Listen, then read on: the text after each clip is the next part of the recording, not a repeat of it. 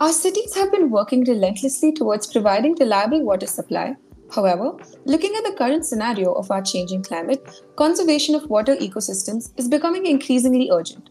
Since cities are at the front line of adapting to climate change, the onus comes on planners and built environment professionals to design and plan spaces that can consciously manage water better and help restore some of the rapidly depleting water resources.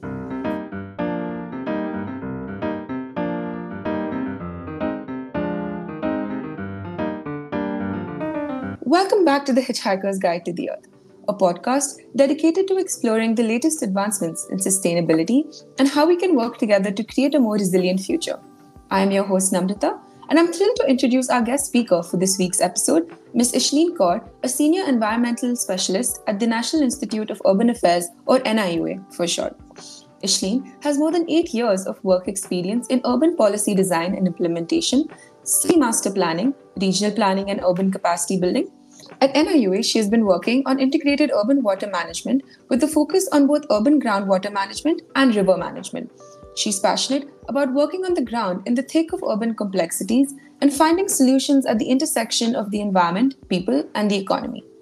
In the past, she has worked on the Master Plan of Delhi 2041, on policy implementation with the United Nations Development Programme, and on formulating data informed city sanitation plans with participatory research in Asia.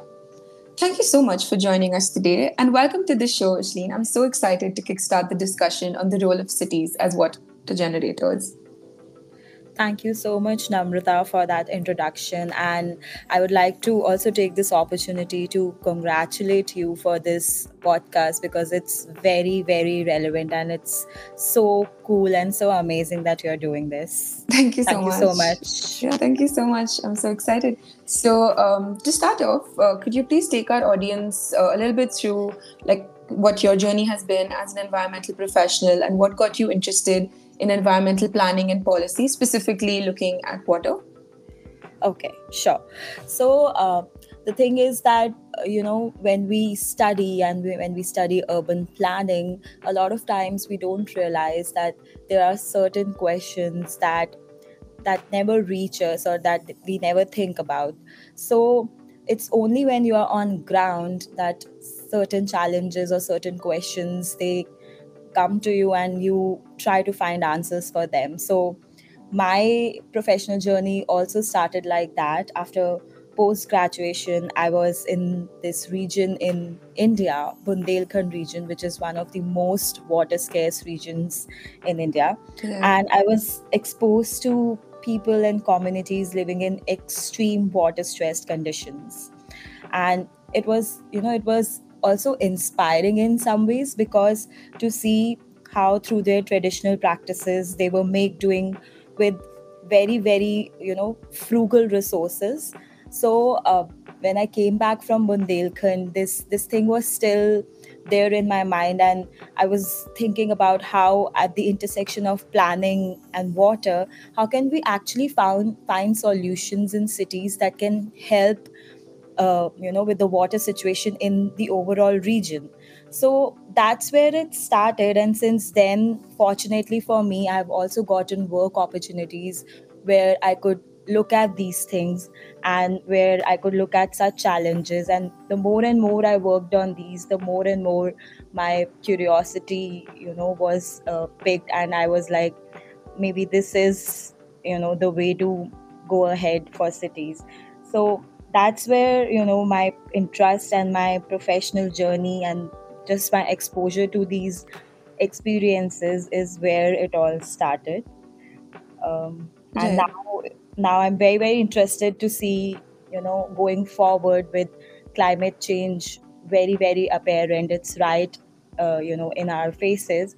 How do cities become a solution instead of just thinking about the challenges that urban areas or cities have? Right, absolutely.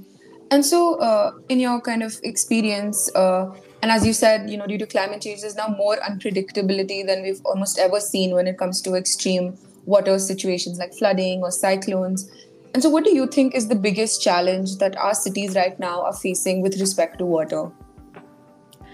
Okay, thank you for that question. So I think Climate change is not a new subject. We have been talking about climate change since forever now. The first conference that happened on climate change was in 1979. So Right. it has been decades of work. But we are now at a stage that we have passed the precautionary phase of doing things. Now it's more about mitigating, building resilience, building adaptation of our cities. And where water comes in, unpredictability is there, but the fact that water stresses are right in our faces, they are very, very apparent. You'll be amused to know that according to United Nations Environment Program, 90% of natural disasters are water related, and these are not just cyclones or water scarcity, droughts. These are also forest fires. Right. So all of it comes back to water in one way or the other. And we recently saw the North American forest fires, wherein the most of the cities in the US became gas chambers. Yeah. Back home, we saw Joshimat land sinking. All of this eventually boils down to water. There was a lot of water extraction, and that's why also there's land sinking happening in so many cities. So it's not unpredictable anymore. It's very, very, very apparent to us that water is one of the ways we can go about it. And if we start looking at whether it's the scarcity of water or it's surplus water, if we start looking at water management in cities, sustainable water management, it will help us build the resilience and climate adaptation of cities, and we'll be more resilient to the climate shocks that are coming. Absolutely. And so, for all of these kind of water related stresses, what role would urban planning and design fit into this entire, trying to combat such a water crisis? So I'm sure that in your experience and in my experience so far, and all the urban planners, built environment professionals that are there, what we have seen so far, or what we learn also, is looking at water from the consumption lens. So far, that has been the case. But Right. our planning and design now needs to acknowledge that water is a very, very valuable resource. And whether it's groundwater, whether it's surface water, rainwater, or for that matter, even the treated wastewater, water needs to be acknowledged as a very, very valuable resource through our urban planning and design. And and probably, this thing is not said enough, but spatial planning and built environment design is actually a very, very powerful tool for optimal utilization of water. The way we design or plan the mix of our built spaces and open spaces, whether it's at the building level or at the city scale, it can help in optimal use of water in many, many ways. So the idea is for the urban planners and designers to look at water more from the conservation lens now. Right.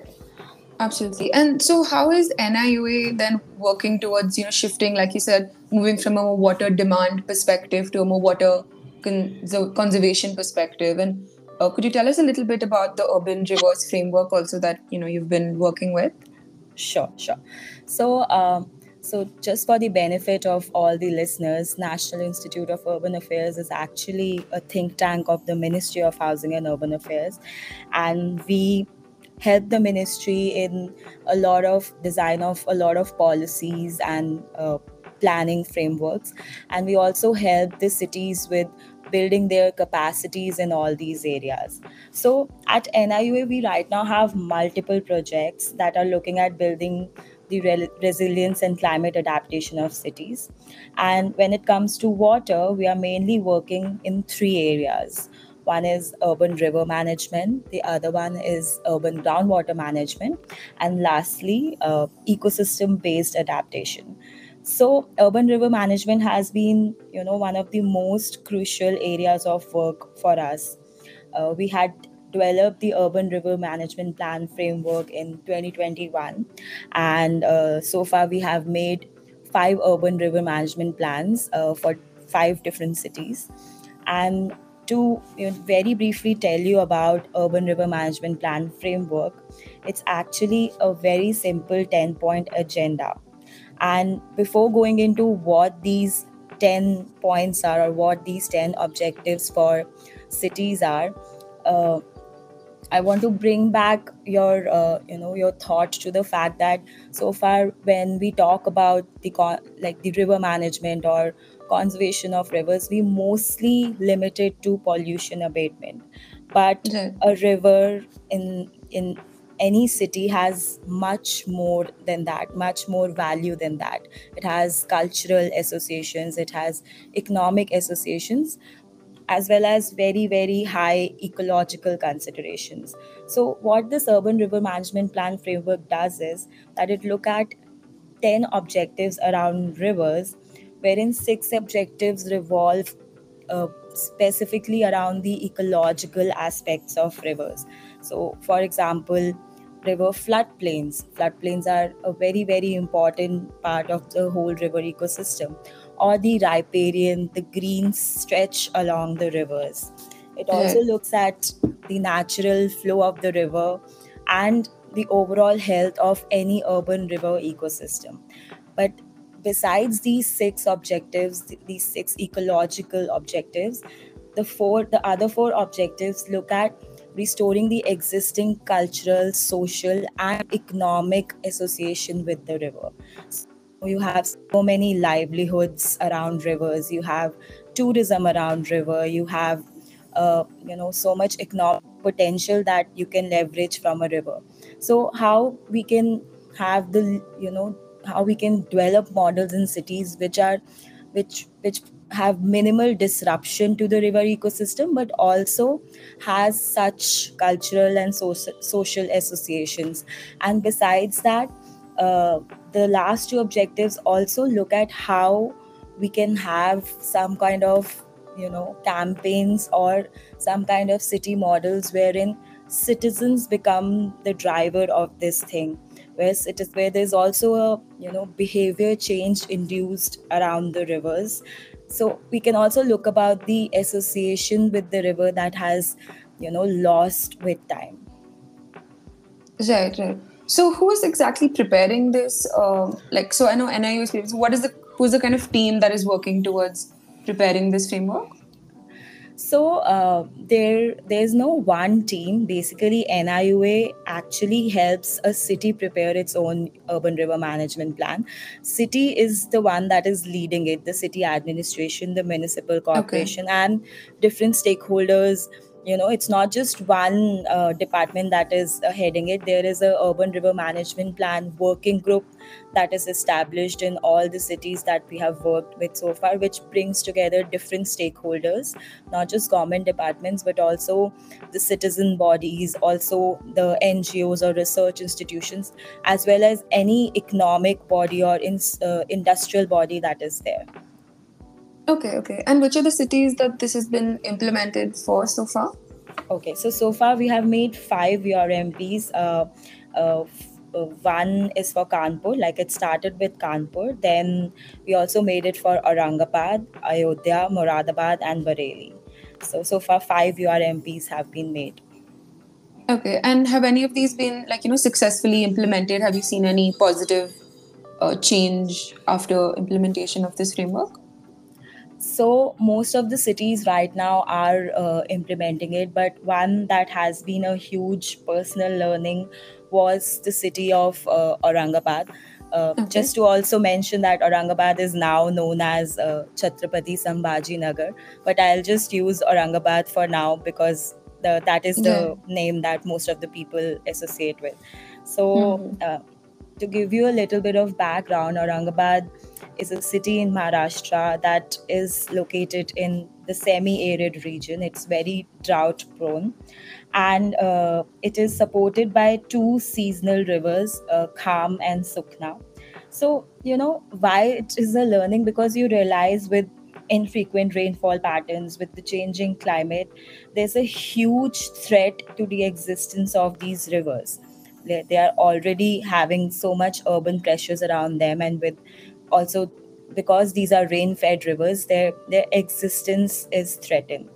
So what Aurangabad did for the river was, it was some exemplary work that they have done to restore one of the rivers, the river Kham. And what really worked for them was bringing together different stakeholders. So different stakeholders in the cities Okay. came together. They started developing the green stretch around river, which is the riparian stretch. They started restoring it stretch by stretch, like it's a phase thing, it's growing incrementally.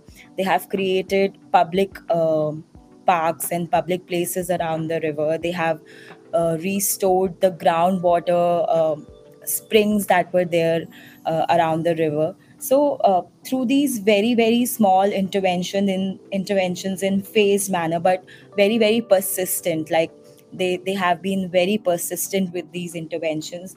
They've actually made a journey from Kham Nala. It was, the river was at some point of time known as Nala, to Kham Nadi. So they Oh, have wow. been very successful in bringing back the lost association too.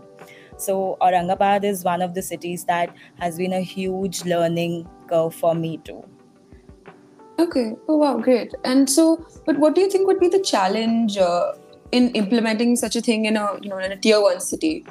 Because these are this much more complex, a lot more urbanization. How and there's so many more stakeholders. I would imagine in a in a larger city, in a tier one city. Has that been something that that NIU is looking to tap into and work towards, or where is the kind of progress on that? Yes, so you're right in saying that when it comes to metropolitans or tier one cities, it becomes a little more difficult because there are actually multiple agencies that have ownership of different aspects related to rivers. So, in our experience, when we were making the master plan for Delhi, uh, it kind of gave us a lot of challenges, but also an opportunity to think in different ways. And I think the master plan of Delhi now, when it looks at the river, it is very very different. There's a separate zone for the river, zone O, wherein Okay. they have tried to map and document the floodplains this time, and using a 1 in 25-year flood line. And now you have river plus the floodplains as the separate zone, where you have very very limited built development. You almost negligible, and it's only the greens that is allowed there. So only the green uses, or very very uses which are very less uh, impactful to the river. So there are different things that have been done. It's not just the rivers. You realize that it's also the drains that are connected to the rivers. Then there is physical infrastructure that needs to be probably looked at, in terms of sewage, in terms of your rainwater or storm water that is coming to the river, which is most of the Indian cities. What we see is that the rainwater and the sewage water is mixing. So all those things have been acknowledged, and all those solution findings have been done with the different agencies that are working. So one of the things I feel that really I have seen in different global examples too, that really work for any city, is bringing all the different stakeholders together and then doing the collective brainstorming. So Right. and Australia is actually one of the best examples of that. If you look at Australian cities, they had this millennium drought, a 10-year drought in 2000s. And the way those cities are functioning now, water is one of the major areas that have actually, all their spatial planning, all their built planning revolves around that. So water sensitive cities is one of the concepts that has come out of Australia, and it's a concept that really looks at water as an asset, as a very very valuable resource, and how different aspects of a city's functioning can integrate that water management into their functioning or their working. So Right. there are different challenges with cities, but then there are also very very ingenious solutions that cities come up with. So So yeah, there's always a solution. Right. Yeah, just to kind of take from what you just said about, solutions emerging from cities, what do you think would now be like the biggest challenge for Indian cities in order to move forward? Do we need more innovations from startups? Do we need more businesses investing? Or is more intervention kind of needed at an administrative or government level? What is like more pressing in our need to combat this right now? Thank you for that question, Namrata. That's a very, very relevant question.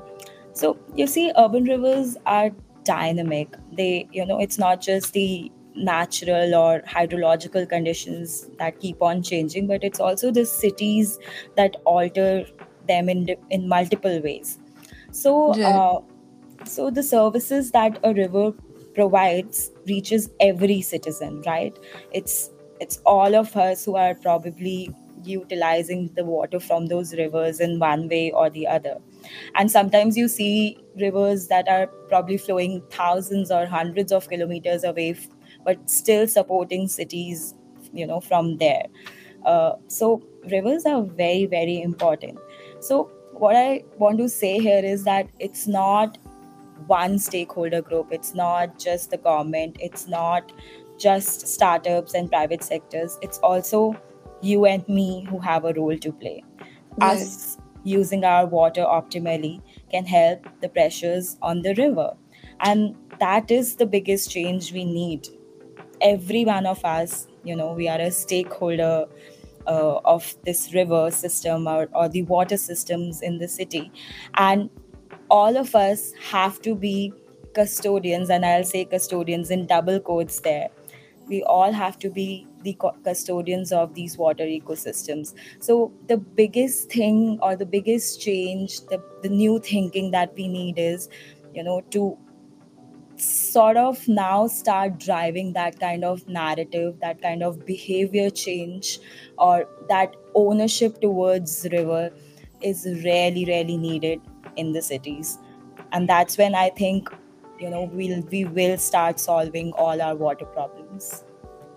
Yeah, no, absolutely. I agree. I think a lot of times the problem is that different stakeholder groups work in silos, and there's no like communication between different stakeholder groups, which then kind of becomes counterproductive towards trying to work towards solving an issue. So yeah, absolutely. Thank you so much. So with that, we come to the end of this week's episode. So thank you so much for joining us, ma'am. It was very insightful, and actually one of the first episodes where we discuss water management at an urban scale.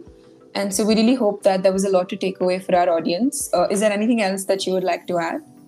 I just also want to thank you for taking this to people, and I really hope that, you know, this podcast in some ways probably give people a food for thought, and they start thinking about the fact that, right now we are probably very privileged that we have water in our taps and we so easily get this resource, but we are not very far removed from the time when it would be a very, very scarce and, resource, and we would have to probably use it very frugally.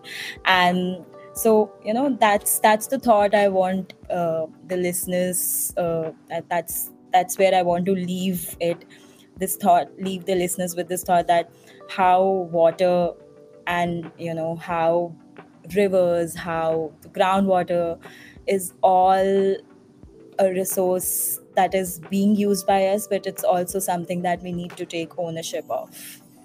Right. Absolutely. Thank you so much. And for our audience, I'll also be, linking any resources and stuff that, NIOA has put out. So you all can also get a chance to go through it, be involved, take up initiative within your respective cities as well. And so, yeah, with that, we come to the end of this episode. Please join us on this learning experience and subscribe to our podcast on your preferred streaming platform so you don't miss out on any upcoming episodes. And while you're at it, please check out our website, www.kapoxy.com, Instagram and Twitter handles. Thank you so much.